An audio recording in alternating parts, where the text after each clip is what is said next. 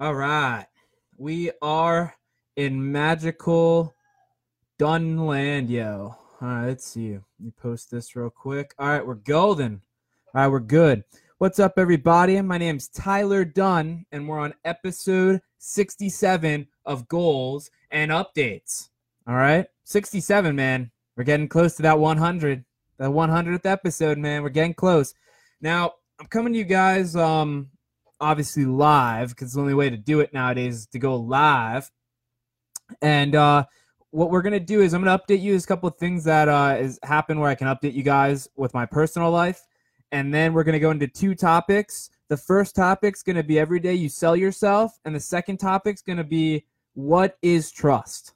All right, and then we'll go into done deal investments, and then from there we'll end it. So real quick, I'm gonna update you guys on what I did so far in like the last couple of days. So, which by the way, I had to. Because if you guys haven't seen the last episode, 66, I believe, episode 66, that one was with Fabrizio and a kid named Brian. I forgot Brian's last name, but I actually knew Brian from high school. So a lot of the people you'll probably see on the Goals and Updates show are people that either I worked with in the past, or most of them are probably going to be people that I went to high school with. Because I'm trying to reconnect with old people from high school, all the connections that I still have throughout growing up as like a kid, but at the same time like trying to reunite and then see what they're doing with their lives. Because Fabrizio for a while, like I'd hit him up once in a while, but me and Fabrizio we didn't hang out all the time. So it's really nice to be able to just to chill with him on the podcast, and he's a pretty cool kid or guy. I don't like using the word kid, but he's a cool guy where he'll talk to you about anything. So he's like almost like an open book. So it's pretty sick. And you don't see that. It's pretty rare to see that nowadays. Most people are very closed and they want their privacy more. So anyways, and Brian was someone that I don't think I had any class with Brian, but we ended up I'd see him all the time around the hallways at Taravella. What's up, Sterling? What's up, Ashmuth?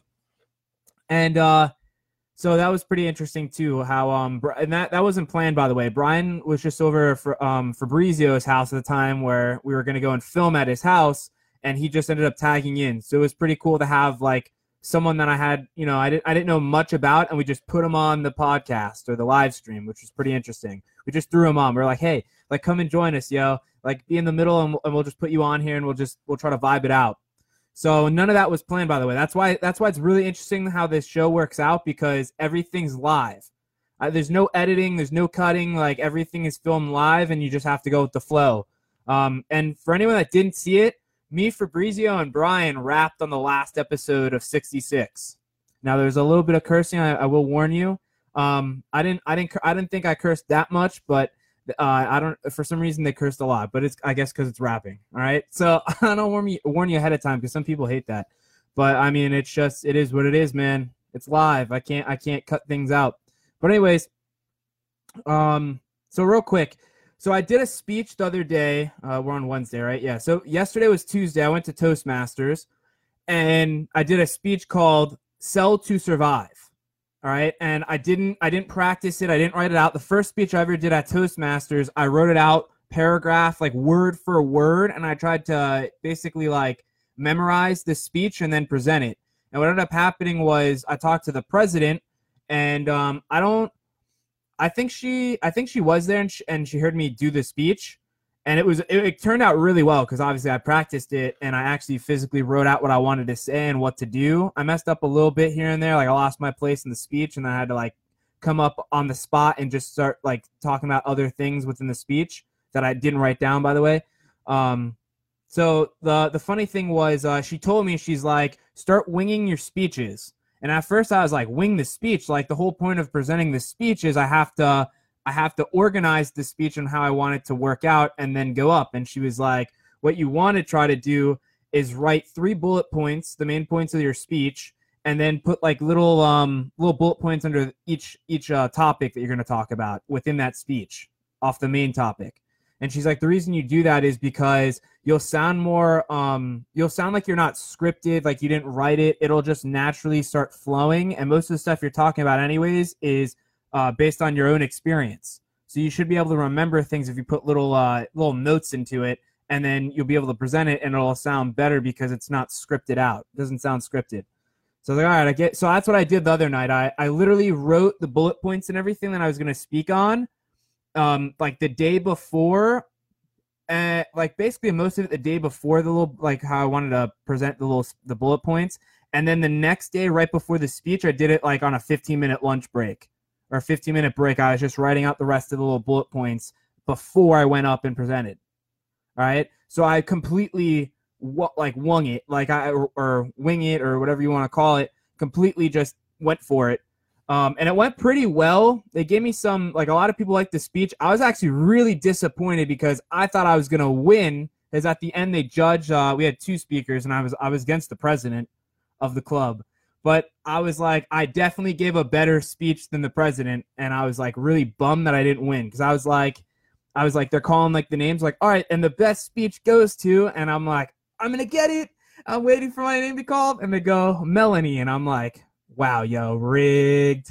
It's probably not rigged, but it's just me being probably like self-confidence when I gave the speech. But I really thought I was gonna win it, and like that's my big goal, is to win that ribbon. They give you a ribbon that says like best speaker, and they give you a certificate. So when I get that certificate, I'm gonna boast it. I'm gonna boast myself a little bit on the beginning of like a goals and updates, and be like, hey guys, I got it. But it's gonna be a little while, because the next speech I'm gonna do, I gotta think of a topic to do, because I try to do something that's motivational.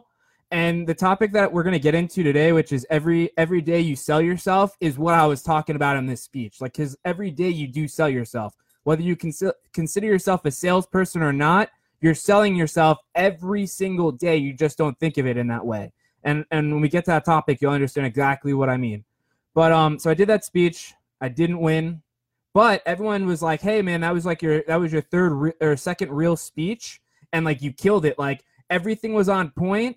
The only thing they're like is like you kind of stayed at the same voice tone, and you didn't really hype us. You kind of stayed at the same tone. And then, what's up, Jimmy? And then so they're like, you stayed at the same tone, and when you probably should have got more hyped when you're doing your speech, you didn't really do that. And I think the other thing they told me, which was like, I had a watch on, like I have a watch on now, but like the watch I had on was a little loose. So I like when it shifted, it bothered me. So I'd go to like move the watch back. And then the one guy that was my evaluator was like, oh, it looked like you were like wishy-washing with like your hands because you were nervous. And I was like, well, it's not what it was, yo. But all right. But I think it's because it was better that he caught me on that than it was like, that just means he didn't really have a lot to say against my speech. Like, and he gave me like an overall, like an 8 out of 10 on the speech. Then that's good, guys. Like, that's me winging it completely. Like, I didn't have it all figured out in my head. I was just like, all right, here's the bullet point, and I'm just going to start rolling with it. And I started off in the beginning good. I messed up. I didn't do an intro. I messed up hard. Someone brought that to my attention. They're like, you didn't introduce yourself. And I think it's because I got caught up. Because I started off by saying, I rose my hand, and I'm like, hey guys, who in this room has ever sold anything in their life? And only like 4 people out of the 10 people rose their hand. And I was just like, you guys are liars. We've all sold something. I was like, everyone's hand should be up. And then I went into the speech, and I should have introduced myself right there. I should have been like, my name's Tyler Dunn. Or no, you're supposed to do, good evening, fellow Toastmasters and most welcome guests. My name is Tyler Dunn, and I'm going to be talking about why it's so important to sell. Sell to survive. That's how I should have done the intro. I messed up. But anyways, I was shocked I didn't win. I was like, I want to win so bad. I thought I was gonna win, and I didn't win. And I was kind of bummed. But the cool thing is, I sold the people. The funny thing is, like, my whole entire speech was selling, and when we were in the parking lot, I bonded more with the one guy because he was giving me all the feedback. So I ended up bonding with him, right? And then when we were going out to the parking lot, there's a couple of people that are new because we always get new guests that are trying to basically sign them up for a member, like for the membership of it. And the lady was like, I was sold today. And I was like, yeah, probably because of my speech. So like it gave me, even though I didn't walk away with what I wanted, it still gave me the boost of like, all right, I did it. Right? I said I was going to come here and do it. I did it. And I was nervous, guys. Like, I'm not going to lie to you. I was nervous talking about this because there's a lot of people in there that sell. And like they're going to look and they're looking at this 23-year-old kid and they're like, okay. But the funny thing was, like, most of the people that were in there that were salespeople agreed with me 110%, which is the funniest part. Like, I had the salespeople going, and those are the ones that gave me the best feedback because they're like, yeah, yo, you're on point. Like, keep going, right? The people that didn't consider them salespeople were probably like, eh. But I think I persuaded a lot of people. But so that was that. I think that's really the only updates I have for myself was just that speech.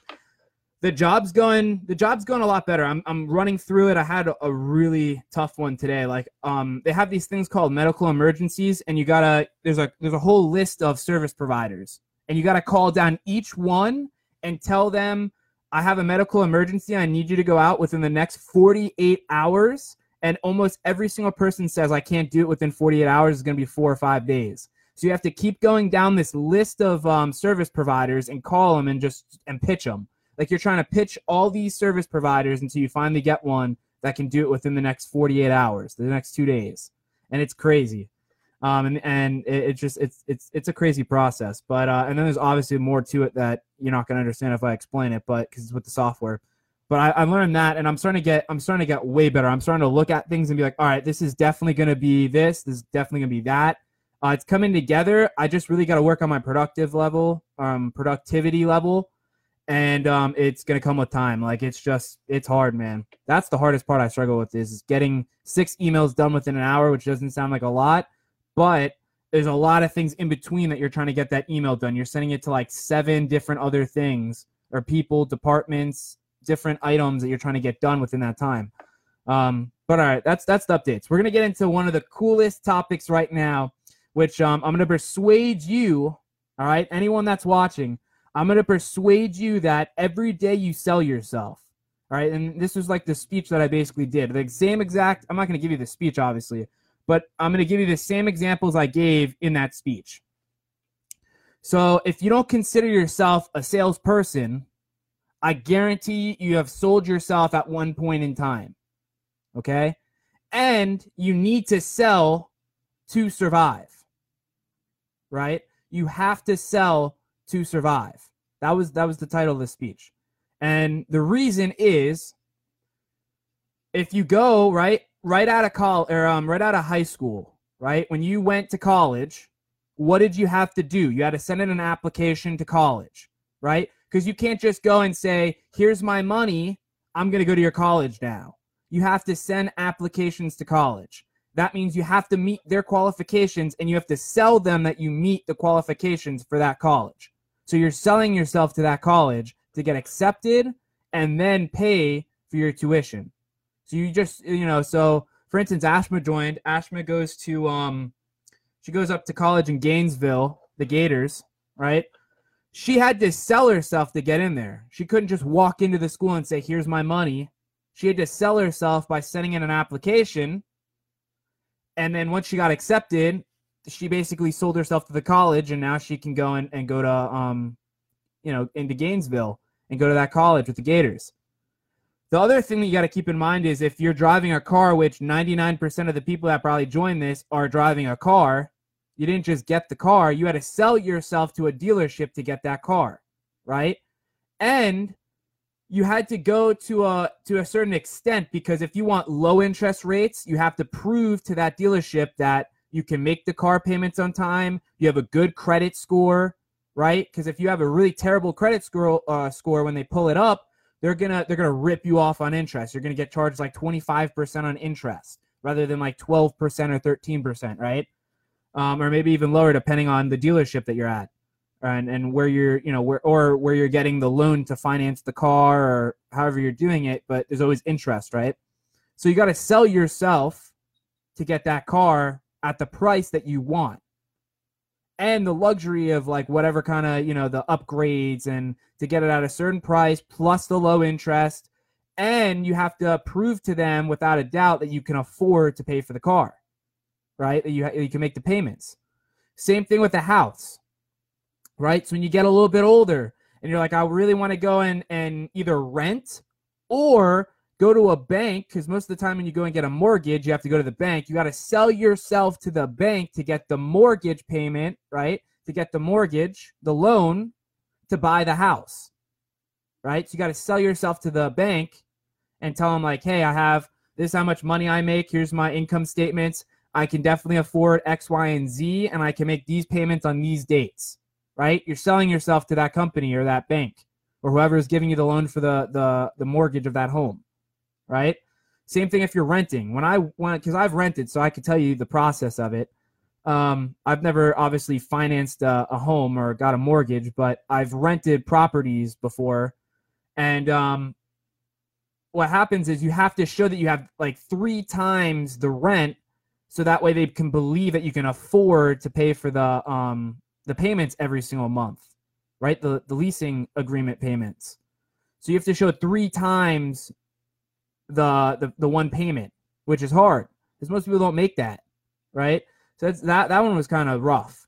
But what they did was, since I shared the apartment with a different person, they let us combine the income. They let us put like a cosigner on, and that person could then put his income into it too. So there's little shortcuts around it, but we had to sell ourselves to that lease agreement place, and basically sell ourselves through credit, right? To show them that we had good credit scores, that we had enough money to pay for the rent, to show them like we're not crappy people that are going to come here and trash the whole entire apartment after we leave, after the year contract is up. Right, so we had to sell ourselves to the person, 110%. Every single day you're saying, if you got a job right now, someone's working, right? Someone's working. You had to sell yourself to get that job, right? You don't just get a job. You got to sell yourself. So the people that complain there's no jobs out there, they haven't learned how to sell themselves, or they haven't learned because some of the time you just feel like you're not qualified. And which is a big thing if you're going for like a major career.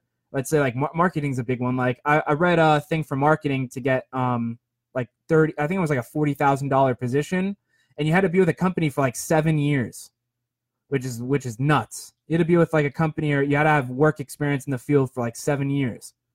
That's what kills a lot of people's experience.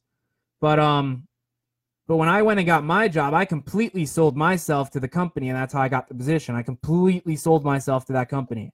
That's how I'm working right now at a full-time position. Most people are really terrible at first impressions. First impressions still count as selling yourself, right? So before you even get the interview at a job, you got to completely sell yourself without even meeting the person, right? That's even mind-busting crazy, right? Like that's insane. You got to do a cover letter, a resume, and people suck at that. If you can get good at a cover letter and a resume, you'll win every single time at going and getting a job. Because I'm telling you, every single time I've gone on an interview, they're like, "Yo, you don't understand how good your resume and cover letter were." That like we were looking for the exact same cover letter and resume as yours, because everyone else is weak. It's weak. It doesn't have the spellings. They all complain about spelling. I never understood spelling. It's one click of a button and like you have spell check at your fingertips. But like they can't, like a lot of people can't form sentence properly, and that one's pretty easy too. Just get Grammarly. Like Grammarly does all that stuff for you, the run-on sentences and stuff like that. But most of it I think is qualifications, because I think a lot of people don't like try hard enough to go and get like more things to put on the resume, and I think that's a big thing. So the experience is probably definitely a big killer. But then you get the job interview, right? And then you're completely selling yourself on that job interview, like 110% selling yourself at that job interview, because one little thing you say wrong and the one person that's interviewing doesn't like it, you're probably not going to get hired. So you got to adapt to the person that's in front of you. You're not adapting for yourself. Like you're adapting to that person that's interviewing you. So you got to sell yourself to that person. But those are the key ones that I use. I said buying a car, buying a house, college, because everyone's attempted to go to college at one point and knows the process of going to college. Job interview, getting a job, because everyone has a job. Everyone's employed, right? Or at least 90% of people are employed. And or at least attempted to go get a job before, so they know the process. What else? That's basically like everything. You're selling yourself on your friends, right? I mean, it goes on and on and on. I'm telling you, you just don't think about it. And the reason I know you're not thinking about it is because I didn't think about it until I read the book by Grant Cardone called Sell or Be Sold. All right. And if you want to look it up, it's called Sell or Be Sold, Grant Cardone. And it completely changed my perspective on selling because I consider myself, I've never sold before in my whole entire life. And then I'm like, wait a second. I have sold every single day. I've sold my parents on decisions to persuade them to do something for myself, right? Or I've persuaded them to go down a different route. I've convinced people that are really close to me, my friends, to trust me enough to you're selling yourself on trust at that point with friends and family as well. Like you're selling them on trust. Because if you break ties with them or you go against them, they're not going to trust you and they're not going to go with you, right? So you're selling yourself almost every single day. But like I said, you're not thinking about it. You're not going, oh, I'm selling right now, but you are, right? If you're working at a job and there's a customer, you're selling yourself to that customer for good customer service, or you're selling them to make another purchase. I mean, it's every single day, literally. every single moment almost like every single moment of the day, like you're selling. So that's something to keep in mind when people are like, I've never sold anything before, hit them with that one. Hit them with that one because that one's a big slap in the face, and people don't realize it. I'm telling you. The other thing that's pretty interesting too is like the title of Sell or Survive or Sell to Survive, because that's what you have to do. Like if you don't sell, like you're not going to survive, especially in the economy, especially in life in the 21st century. It's all money based. It's an economy based off of finance and money. So if you can't learn how to sell, you can't get ahead of your bills, you can't get ahead of debt, you can't sell and convince people on your ideas and beliefs and certain elements in your life. Excuse me. You're not going to succeed at all. Like it's impossible. You can't succeed without selling. The other thing too to keep in mind, this is a cool theory that people, if you like history and stuff, I thought about this after I was, writing this speech, or like at least the subjects of it. And I was like, it's kind of interesting because nowadays we just substitute money, right, for selling. So, because all selling is, I'll give you the definition real quick. All selling really is you're trading something that's worth value. You're building up value in something, and you're trading it for something else that you think has more value than what you're trading, right? So, for instance, when you bought your iPhone, and let's say the iPhone, because now the iPhone's like almost at $1,000. I think it's like $1,000 if you get the fancy one, and probably close to $800 if you get the lowest grade one. So people that bought that iPhone thought $800 wasn't that much money for basically for the like the iPhone was worth more than the $800. So they gave Apple $800 for the iPhone, right? So there was more value in the phone than there was in $800. That's the idea of selling. You're just trading something for value that you believe has more value and the other person believes has more value, so they're willing to trade something for that value. That's all it is. But the concept that I was going to give you, I had to give you the definition for this to make sense. But I thought about the old Western times, or like the old civilization when people had to travel over on ships, and people, they didn't have like stores like we had now, or even back in the old Western kind of times where they had little storefronts, like little small businesses, but they didn't really trade money. They traded goods, right? They traded, like, let's say you had gold. They traded gold.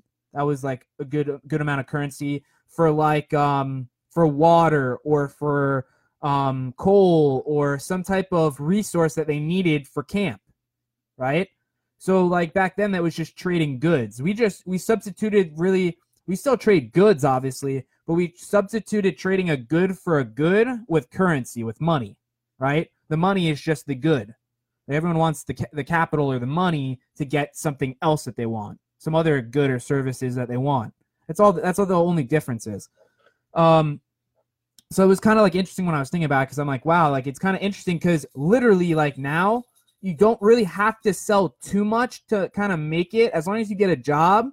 Well, you had to sell yourself to get the job, but the point that I'm trying to make is you don't have to be that great of a salesperson to make it now. Just think of it back in the old days where they literally had to sell to survive, right? They literally had to sell to survive. I mean, you still have to do now, but back then it was like 5 times harder because you had to convince other people that you had more worth in goods on you to get something that you really need, like food, water, something that was like a resource that you needed, maybe like timber to build like a little hut, so a spear, some type of materials to build weapons to then go hunt and be able to feed the village or feed your group and family, right?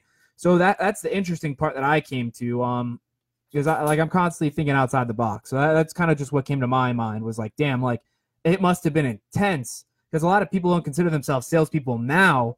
Think about it like 500 years back, right? Or like 400 years back or something where it was like civilization. That's the word I was looking for. For some reason, I couldn't get civilization where it wasn't built. But that's to sell. So that one is every day you sell yourself. I'm gonna go into the next one, which is what is trust. And this one's kind of the reason I picked this one. What is trust is because I feel like a lot of people don't build trust with other people. They tend to sabotage it. And it's not everyone, obviously. I'm not talking to like everyone. I'm talking about like sometimes people don't really build like trust with other people. And I'm gonna do two types of things that I'm gonna talk about. I'm gonna talk about like how like building trust within like family and friends. And then I'm gonna talk about like overall trust in like society and people and stuff like that. So the first one I'll go into is people. And like the people that are close to you that either trust you or you trust them, and that you think always have your back. Now, I have like some examples I can obviously give you for this one too, which is I'll give you some bad examples and some good examples. So the bad ones, because just because you label them your friends doesn't mean that they trust you or that maybe you don't trust them 100%. I've had incidents where people have sabotaged me before. I'm sure everyone has that probably will join this. At some point in your life, someone will probably backstab you, right? And it's just part of life. Not everyone's going to be on the same page. Not everyone's going to think about something in a similar way. So it's going to happen. And for me, like I had a couple of these incidents where I labeled someone a friend and I trusted them at one point in time, and then slowly over time, I lost the trust. And even though I lost the trust, my mistake was still going back to them, which might be an issue that you're having. But I had one. I'm not going to talk about the one guy Sal because I talked about him on a different podcast. But the one that I'm going to bring up to you is like relationships. Relationships, and I'm talking about like girlfriend boyfriend relationships are a perfect example because at one point in time you guys were madly in love, right? You guys are madly in love no matter what side you're on, male, female, it doesn't matter. But at one point in time you're head over heels for each other, you're in love, and then all of a sudden, then let's say like 2 years go by and all of a sudden you guys hate each other. Hate each other's guts. Right? You see sometimes this in marriage, like sometimes people drift apart and then they hate each other and they're like, oh, I hate you. And then, it happens. But the point that I'm trying to make is like sometimes trust, if it's not kept well, fades. It fades. It moves on to something else. So you got to constantly keep building that trust. That's the point that I wanted to make with that point with like the girlfriend and boyfriend relationships and and like marriage. Because like you'll see it a lot with marriage because like the people are so close to each other, they're seeing each other every single day, they're going to bed next to each other, that like little things irritate each other. And then like sometimes that's what leads to like a divorce where like over time they haven't kept up with the relationship, and then it just kind of it basically destroys itself off. But anyways, so I'm gonna give you an example of myself, but it's not gonna be with a relationship. It's gonna be more with like a friend type relationship. And the person that I was going to refer to is someone that I was friends with for a long time. Started off being friends with him for I'm not going to use his name, but started off being friends with him all the way back in I want to say like 8th grade because I did Police Explorers. Now this is going way back, I did Police Explorers for Coral Springs Police Department back in, I believe it was 8th grade or freshman year of high school, which was like, I think that was like 6, yeah, probably like 7, 8, yeah, probably like 7 years ago, maybe close to 8 years ago. And I became friends with this one kid through Police Explorers. Now, you fast forward maybe like 3 or 4 years, and little things would happen where he would backstab me, or like he'd throw me under the bus whenever he got a chance to save himself. All right. And I'm not going to go into detail because it'll be like, I mean, I could write a book on all this stuff that's happened in the last 8 years, or the 8 years of being friends with him, basically, or like 7 years or whatever. But the whole point is, like, over time, he started doing little things where I noticed where he was trying to save himself in situations where he didn't really have to, right? He didn't really have to throw me under the bus to save himself, but he would do it anyways. And then what he would do is he'd go and talk to each individual in the group. So let's say we had 5 different people that were all friends within the circle. He would go to each different person and talk smack about each individual that was in the group. So when it came time when he wasn't with us and all of us were together, we would all go, hey, did you hear what Matt said about you? Blah, blah, blah, blah, blah. And it would come back around into the circle when he wasn't there. So that was the funniest part, was like, you knew he was talking smack about you behind your back when you weren't hanging out with him and he was hanging out with someone else in the group. And like, we all knew this because we would all talk about it and we would all laugh about it. But the weird part was we all accepted it. All right. We all accepted it for like 2 years straight. And I think the problem was it was because I think at the time it wasn't that serious. The stuff that was going on wasn't that serious. It was like little things. And like with a group of guys, normally you just throw away stuff. You normally don't hold in emotion or anger or remorse kind of thing for someone else. You kind of tend to just let it go and be boys or guys, in a sense of like word playing. But so we would just let it go. We'd move on. And then what would happen is over time, it would just get worse. And then that's when, like, I think I was the first one to say, you know what, screw this, yo. I've been through enough of this stuff. I've gone through way worse than this. I'm just going to kick you to the curb. And what ended up happening was once I left the group, and I'm like, hey, guys, like, you guys can hang out with this kid. I'm not trying to be a part of that anymore. Good luck with whatever you guys are going to do with him. But whenever we're hanging out, I'm not being a part with him. I'm not going to be around him anymore. It's not worth it. And I left. So what happened was he got pissed because now I'm hanging out with the same group of people without him. And they're like, yeah, we went and did something with Tyler the other day or whatever. And he'd get jealous. So now he's coming back and ripping them. And he's exposing all the stuff to those people. All right. So I had no trust in him. I killed the relationship. Everyone else had maybe like 2% left to trust. He exposed himself to the person he was, and everyone was like slowly like, yeah, I'm not dealing with this. I don't want this in my life. And he killed the trust between those people. And he lost 5 people in the group.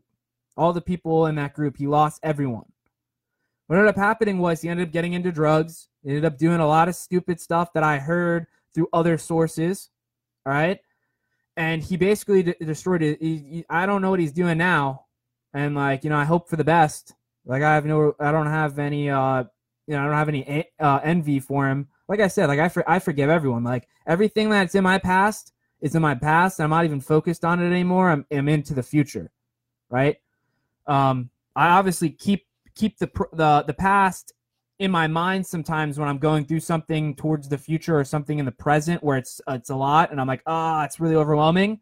I'll use the past to help me get through the future and the present because I'm like, if I got through this, I can get through anything.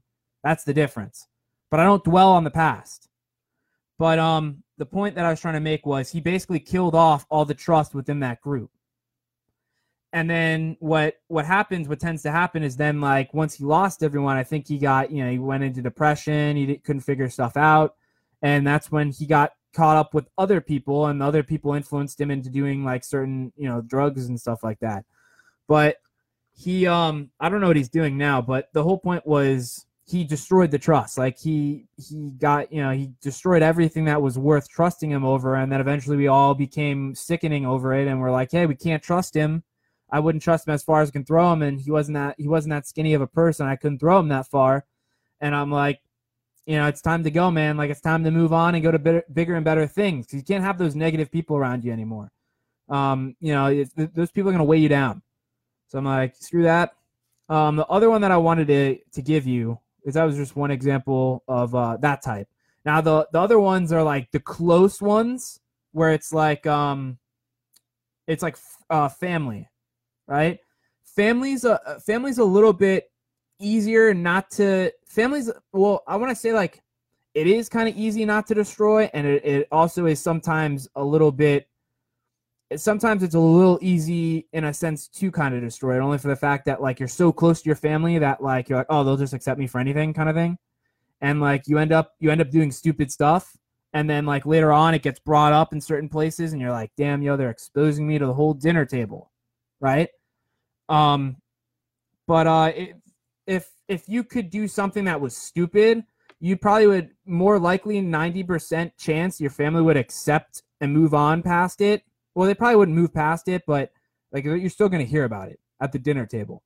But they're gonna be like, all right, like it was stupid, and we understand, like you took responsibility for it, and we love you no matter what because we're family, we're blood related, and we're family, right? So, but if you did it with a friend that you weren't too close with, they'd probably be like, it's like a 50-50 chance, like they're still gonna accept you as a friend because like you're not as close to them as like your family. So you got to like that's where trust comes into play. But the big thing I realized with like family and trust is like as long as you put in work, because I think some people don't put in work because they just assume like, oh, it's my family, like they'll trust me or they'll just go with me no matter what. And like 90% of the time it doesn't work like that. You gotta still put in the work with the trust. You gotta still put in the work with calling them. You gotta still, which I'm telling you I struggle with a lot because I'm just so busy, and my problem is like I don't have like, because it's not going to be a 5-minute conversation. It's going to be a 20-25 minute conversation most likely, just because like you want to catch up with them, right? You call like your grandma or grandpa, or you call like your sister or your sibling or whatever, or like a cousin, and it ends up turning into an hour conversation or an hour and a half conversation because you're catching up because you miss so much time. Like with my sister, whenever I call her and I talk to her, it's like it's at least a 35 to 40 minute conversation because normally I don't talk to her for long periods of time, where it's like a month or like 2 months, and then we're all like talking about catching up within those 2 months. We're trying to catch up with all that time gap.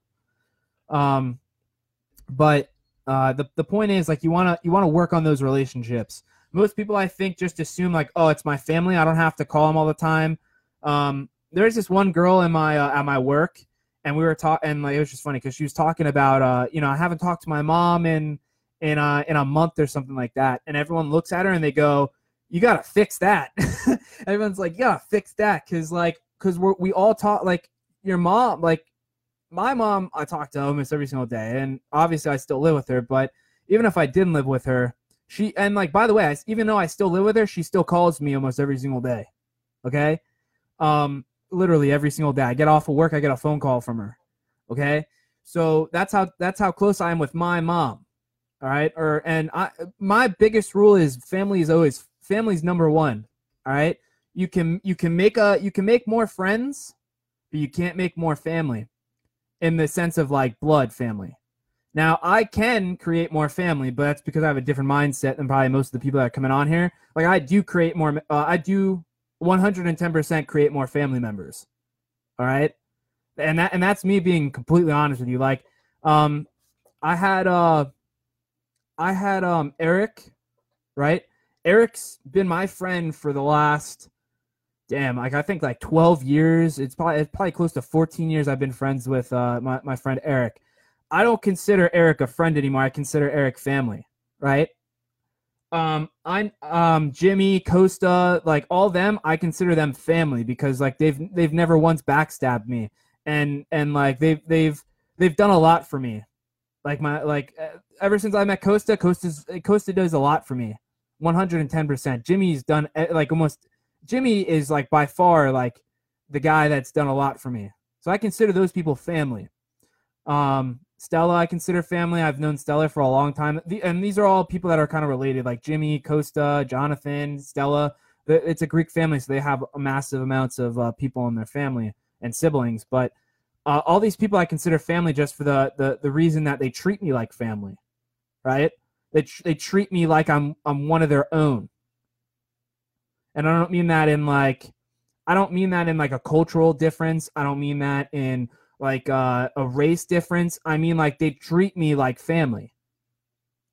So I view them as family. And I tell them all the time, I'm like, I don't, you guys aren't my friends. You guys are my family. We're just one family. Right?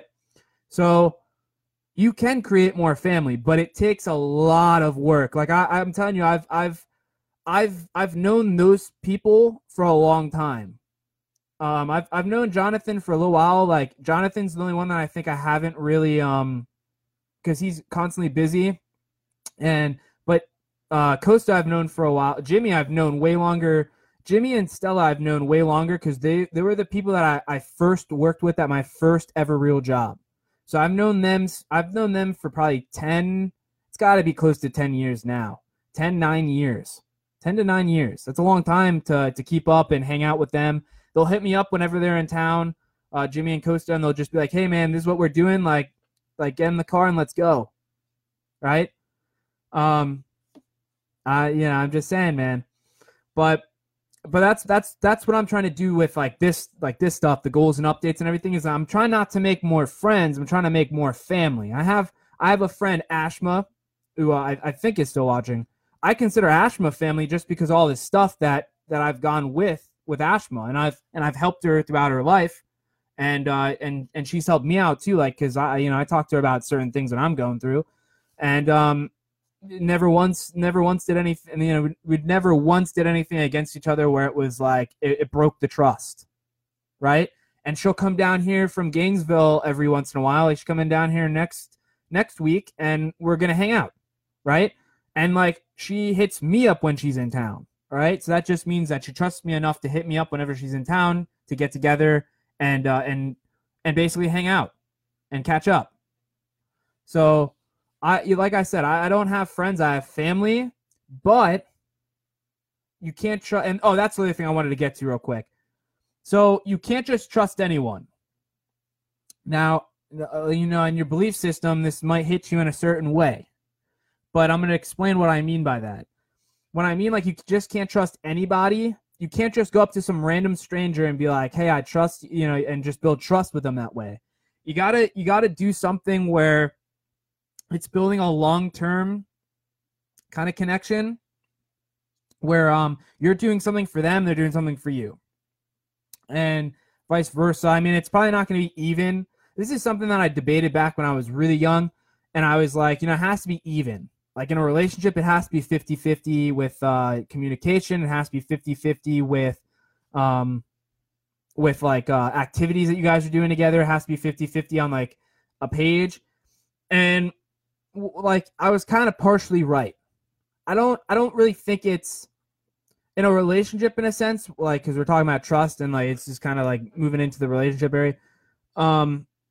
I still do believe in like a 50-50 mindset in a way, but not what I kind of did before. Like when I said like 50-50, I meant like everything had to be split equally, and that's not going to happen, right? Like depending on like your viewpoint on like depending on your viewpoint on life and like how a marriage should work, maybe the wife is better at cleaning and cooking and stuff like that, right? Maybe she is. And if she is and she likes doing it, let her do that, right? And then if the man is good at just providing and taking care of the kids and the family, let him do that, right? Instead of trying to make it 50-50, like, oh, you're gonna cook half, I'm gonna cook half. You're gonna sell half, I'm gonna sell half. Why wouldn't you put people in their strengths rather than the weakness, right? Or it could be vice versa. Maybe the woman is better at selling than the man. And that way the woman can go out and produce the capital and the money. And maybe the husband's better at cooking and cleaning. There's plenty of people that do that. The thing that I came to a conclusion was you have to take the strengths and you have to take the weaknesses. And you have to talk within each other and be like, all right, these are my weaknesses. Here are your weaknesses. Here are my strengths. Here are your strengths. And you have to work together as a team and figure that out. And then you put each other in their strengths, rather than trying to force each other to get on the same page with the weaknesses and strengths and be like, oh, we're going to split up this. That's what you should be doing, right?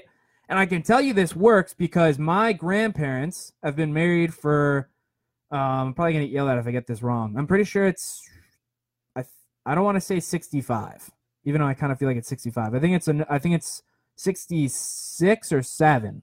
All right, they've been together for that long. All right, and the reason that I came to the conclusion, and they argue still. I mean, like like an old married couple, they argue. But the thing that I came to the conclusion was my grandfather is a very, very skilled handyman. Okay, and it's going the exact same route that I was just telling you about with the strengths and the weaknesses.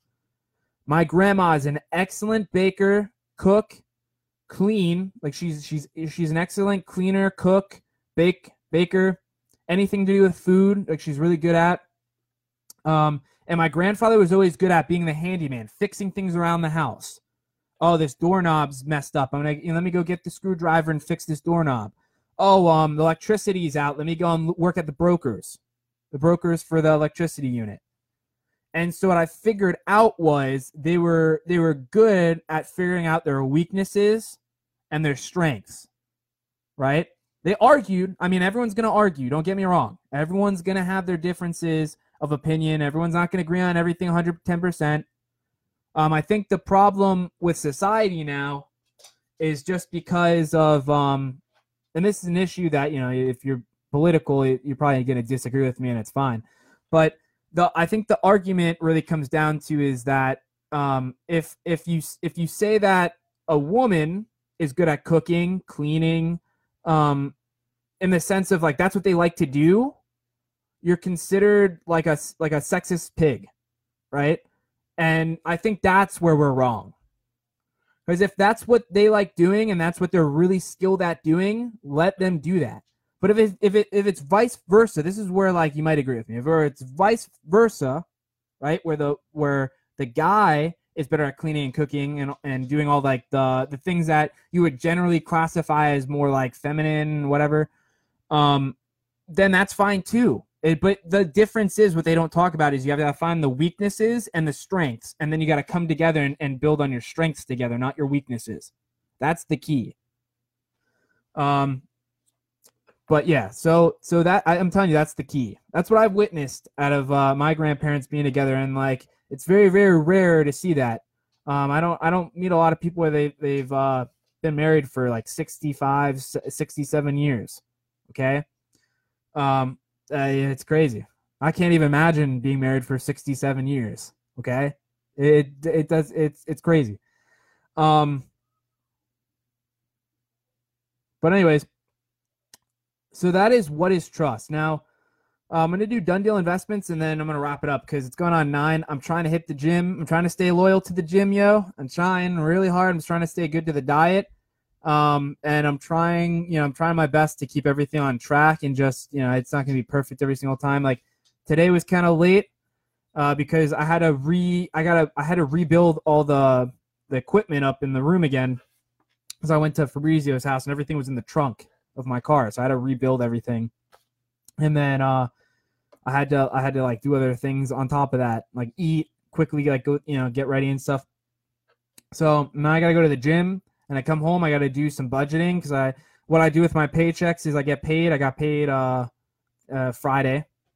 So now I'm going to pay all the bills and whatever I have left, I'm going to decide on what to do with the rest, right? I'm going to pay all the bills, pay myself, and then with the leftover money, I'm going to be like, all right, I have this amount of money. What can I do with it? Should I pay some debts down with this money and try to like save some money on interest, or should I go? Because I want to go see. I saw the movie Us, which I said in the 66th episode, but I promised my friend I'd go with him on Friday. I just couldn't wait, and I went. But it's one of those movies where you can see it again. So I'm thinking about going with him on Friday again, and I'm like, all right, like it's like about like $12 right there. So I'm like, all right, I have a little bit of money so I can go on this movie again. But it's like I said, it's one of those movies where you watch it the first time and you're like, I kind of like I didn't pick up on everything. You're kind of confused a little bit, but you kind of understand what's going on. And then you watch it again and like you're like, oh yeah, now it all makes sense. Now I see where this happened and this happened and that happened. So it's one of those movies. But so I'm like, I'll go with you again. It was a great movie. I liked it. I like horror where it's got a lot of plot twists in it, where you hit the end of the movie and they psych you out and you're like, oh man, I didn't see that coming. That's why I like horror movies because it's so creative. But anyways, So I'm gonna pitch you on Done Deal Investments real quick, and then I'm gonna do another goals and updates, by the way, this week, because even though I did one Monday and today, I think I got one more to make up for last week where I skipped out. So I got to make up for that one. So that one's probably going to be, I might try to do it tomorrow just because the weekend's going to be kind of crazy. I don't know if I'm going to be able to do it. And Friday, I normally go out with drinks with my mom, and then I'm too tired, or I'm too I drank. So I'm like, I get kind of sleepy after I drink wine. So anyways, so Done Deal Investments. So for anyone that doesn't know, my name's Tyler Dunn. I own a company right here called Done Deal Investments, LLC, where the deal is already done. Now, what this business is designed to do is it's designed to take a distressed seller, someone that can't financially keep up with their property, and take an investor, someone that has the capital and wants to make some money on the MLS system, the actual market, and it takes them and puts them into a deal together. Now, who can benefit from this? Anyone that can't keep their house afloat, right? Or anyone that wants, maybe you don't even have money, right? But you have to sell your house extremely fast. So for instance, like a job transfer, it doesn't mean you financially can't keep your house afloat, but you have to move out of the house within a week. And sometimes it's really tricky with the realtor because they have to put your house on the market. They have to then, wait for people to kind of, pick up on the actual ad, right? So it's like, and sometimes it takes like 2 to 3 weeks. Maybe you don't have that kind of time to wait for a realtor, right? Maybe you just want to sell it really fast. That's where I come into place. I go and get an investor. I just put them onto the deal. We sign it on a contract after I negotiate the deal with you, and then from there, it's you move on. We give you cash, you move on, and you go wherever you're going for the job transfer.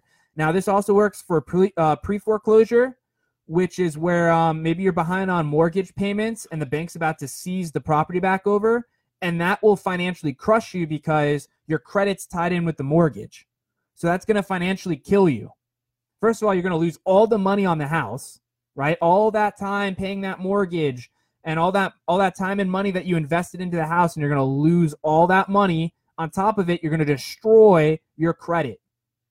And credit is the hardest thing to get back because it takes time. Like, it's not something you could just, snap your fingers and fix it with money. It takes time. Like, it takes a lot of time to fix like something like that. When you lose something to, you basically can't pay for it anymore. Kills it. So I can help you with pre-foreclosures. I can help you with liens on your properties. Now, all liens is city find you, let's say you had overgrown grass, or you have like a black pool, or like mold in the pool, or your roof's extremely dirty, and they cite you for that because you're, let's say for instance, Coral Springs, where I live, they'll cite you for things like that, and they'll try to make money off of the lien for the city, like you pay the city. But what happens is if you don't pay that lien within you don't work with them to pay that lien, over time, it keeps stacking up like interest. It just stacks up over time. And then like some people can't afford it because some people can't afford $500 right up front. And then what happens is over time, it goes to like $2,000 or $3,000. Now they really can't afford it. What I can do is get you out of that financial situation. By just buying your house for cash.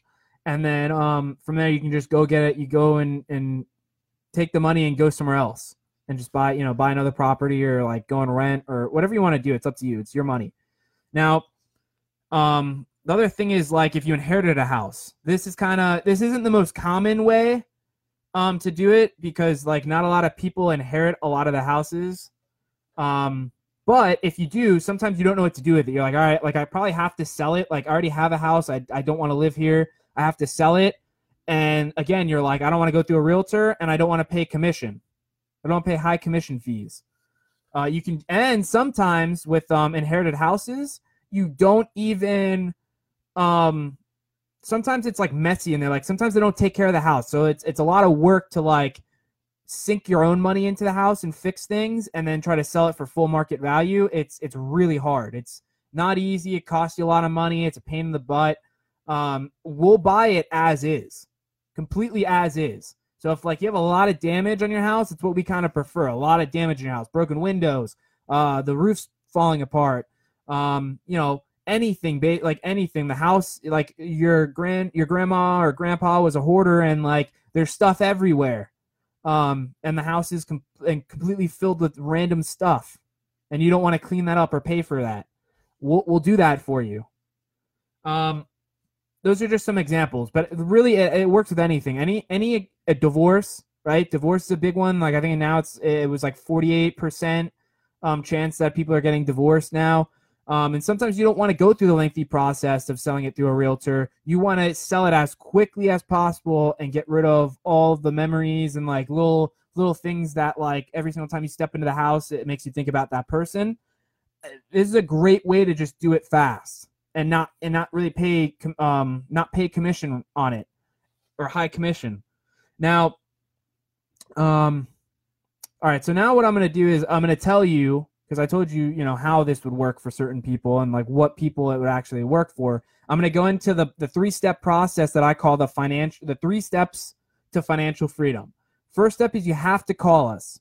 All right. You have to call Done Deal Investments. Best way to do it is phone number. Now, all the information is on Facebook, is in the description, everything. All the social medias, we're on Facebook, Instagram, Twitter. My phone number is there. My personal phone number is there.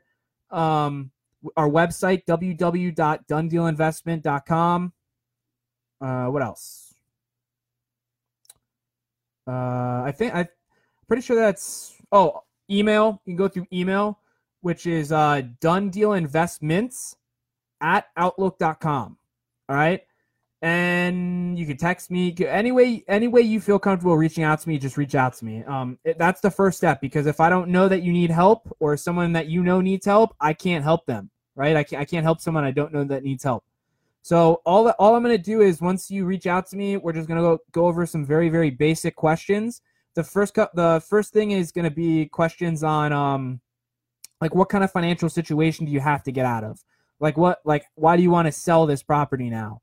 So once I figure that out, I can get a better solution of how to help you, right? And then from there, I'm going to ask you about the condition of your property just to give me an idea. Now, step 2 is going to be, I'm going to set up a schedule with you or schedule an appointment with you to go to your property to take 5 pictures inside the house and 5 pictures outside the house. And then I'm going to bring a sheet with me that's going to be like, all right, like you have a broken window, you have roof damage, you have mold, and I'm just going to tally up all this stuff, which is going to give me a rough estimate of how much money it's going to take for an investor to invest into this property. And then from there, oh, and by the way, the reason I'm taking 5 inside and 5 outside pictures is so when I go and find you an investor to put on this deal, you're not getting all these people showing up to your house to look at your property, right? Because that would be a pain. Because you're probably taking off work anyways to meet up with me, to let me take the pictures and go through the estimate and talk to you, right? So you're not going to want 100, 200 people looking at your property, right? So that's what that's going to do. I'm going to just be able to email them or send them pictures of the property, and they can look at it from pictures, right? And then I can just give them the estimate on how much it's going to cost them, so we don't have to go and do all this extra stuff. Now, the next step, which is step 3, is now I got to go home. I got to run comps of your neighborhood. This is how we're going to get your price, your average price.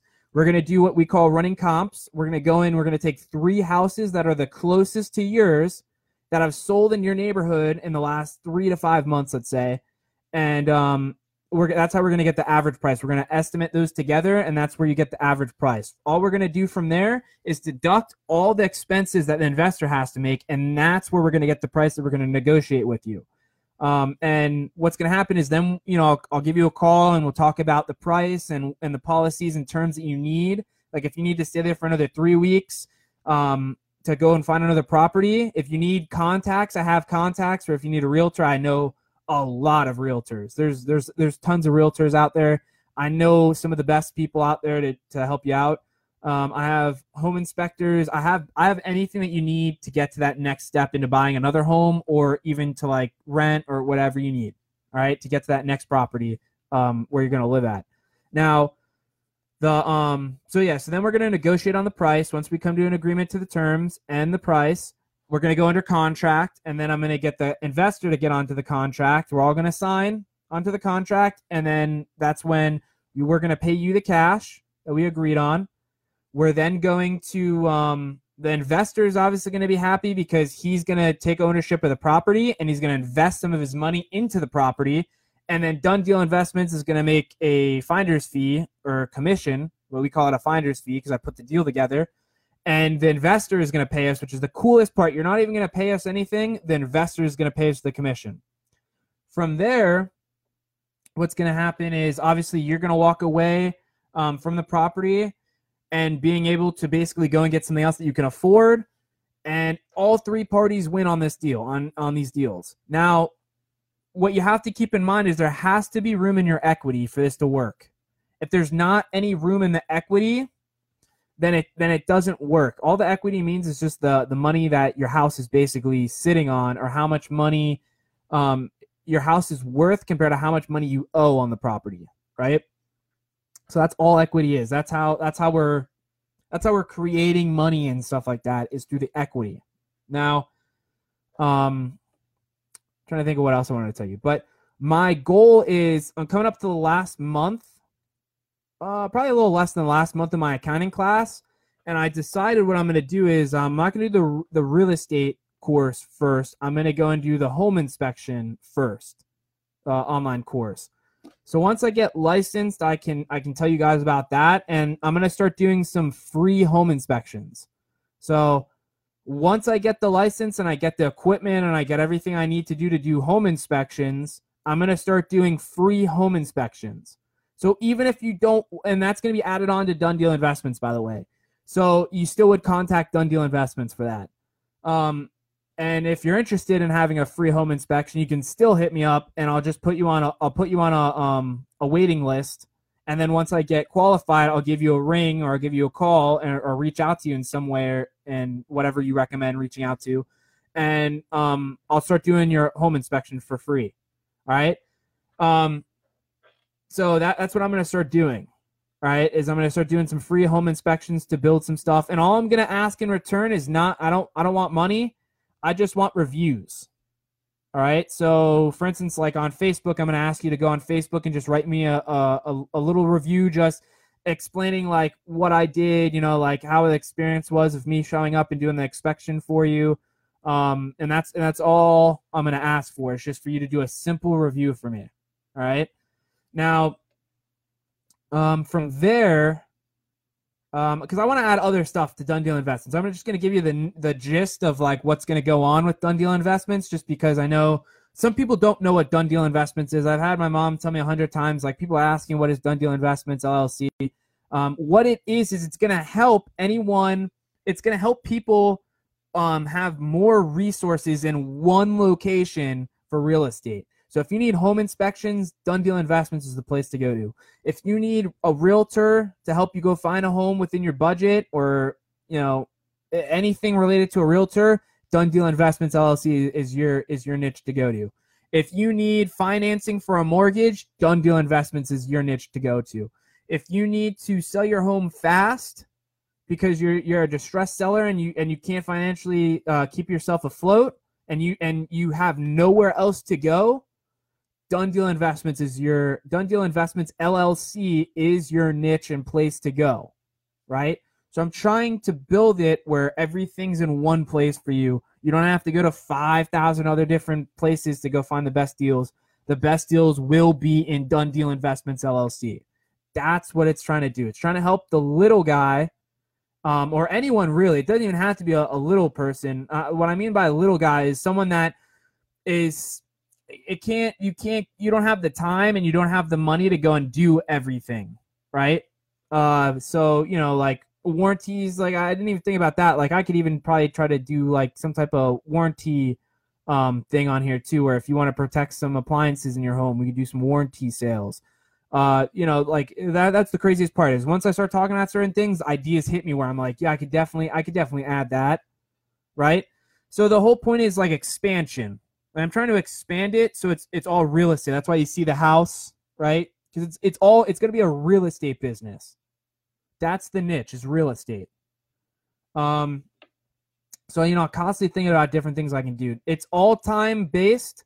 So like I said, I got to go get licensed in home inspections. I got to get licensed in certain things before I can even do some of this stuff. That's why it's taking me time to be like, hey, like, you got to wait until I do this. Because I have to be licensed in order to do some of this stuff. I have to know the codes. I have to be up to date on the codes. So that's where that the home inspection course comes into play. It's going to help me with the codes, like up to date on Florida codes. It's going to help me be safe when I go and do these inspections, because you are testing outlets with electricity. You are going on the roofs sometimes to check to see the condition of the tiles and the roof, if there's any damage up there. You're going in attics and stuff like that. So it is safe. You got to have safety rules and boundaries and stuff like that. So, but the whole point is I'm going to start doing some free inspections for you guys. So once that becomes, when I can physically do that, I have the equipment, I'm licensed, I'm certified, I have everything going, and I can add that onto the business. I'll start promoting it more. But you guys can hit me up now, and I can get you on like a pre-register list if you want a free home inspections. Now, you're probably asking yourself, why would I want a free home inspection? Home inspections are very crucial because what it's going to show you is everything that's basically up to code and up to date on your home. And it's going to show you what's wrong and what you probably should be fixing that's important. So that's very important, because when you go to sell your home, you want things to be up to date in code, and you want to get full market value for your home when you're fully trying to sell it, right? So you have to understand that it's really important to get a home inspection done on your property. But like I said, and I don't know, because like I haven't really dug too deep into that niche yet. I don't know how much a home inspection goes for. If I had to guess, maybe $150, $200.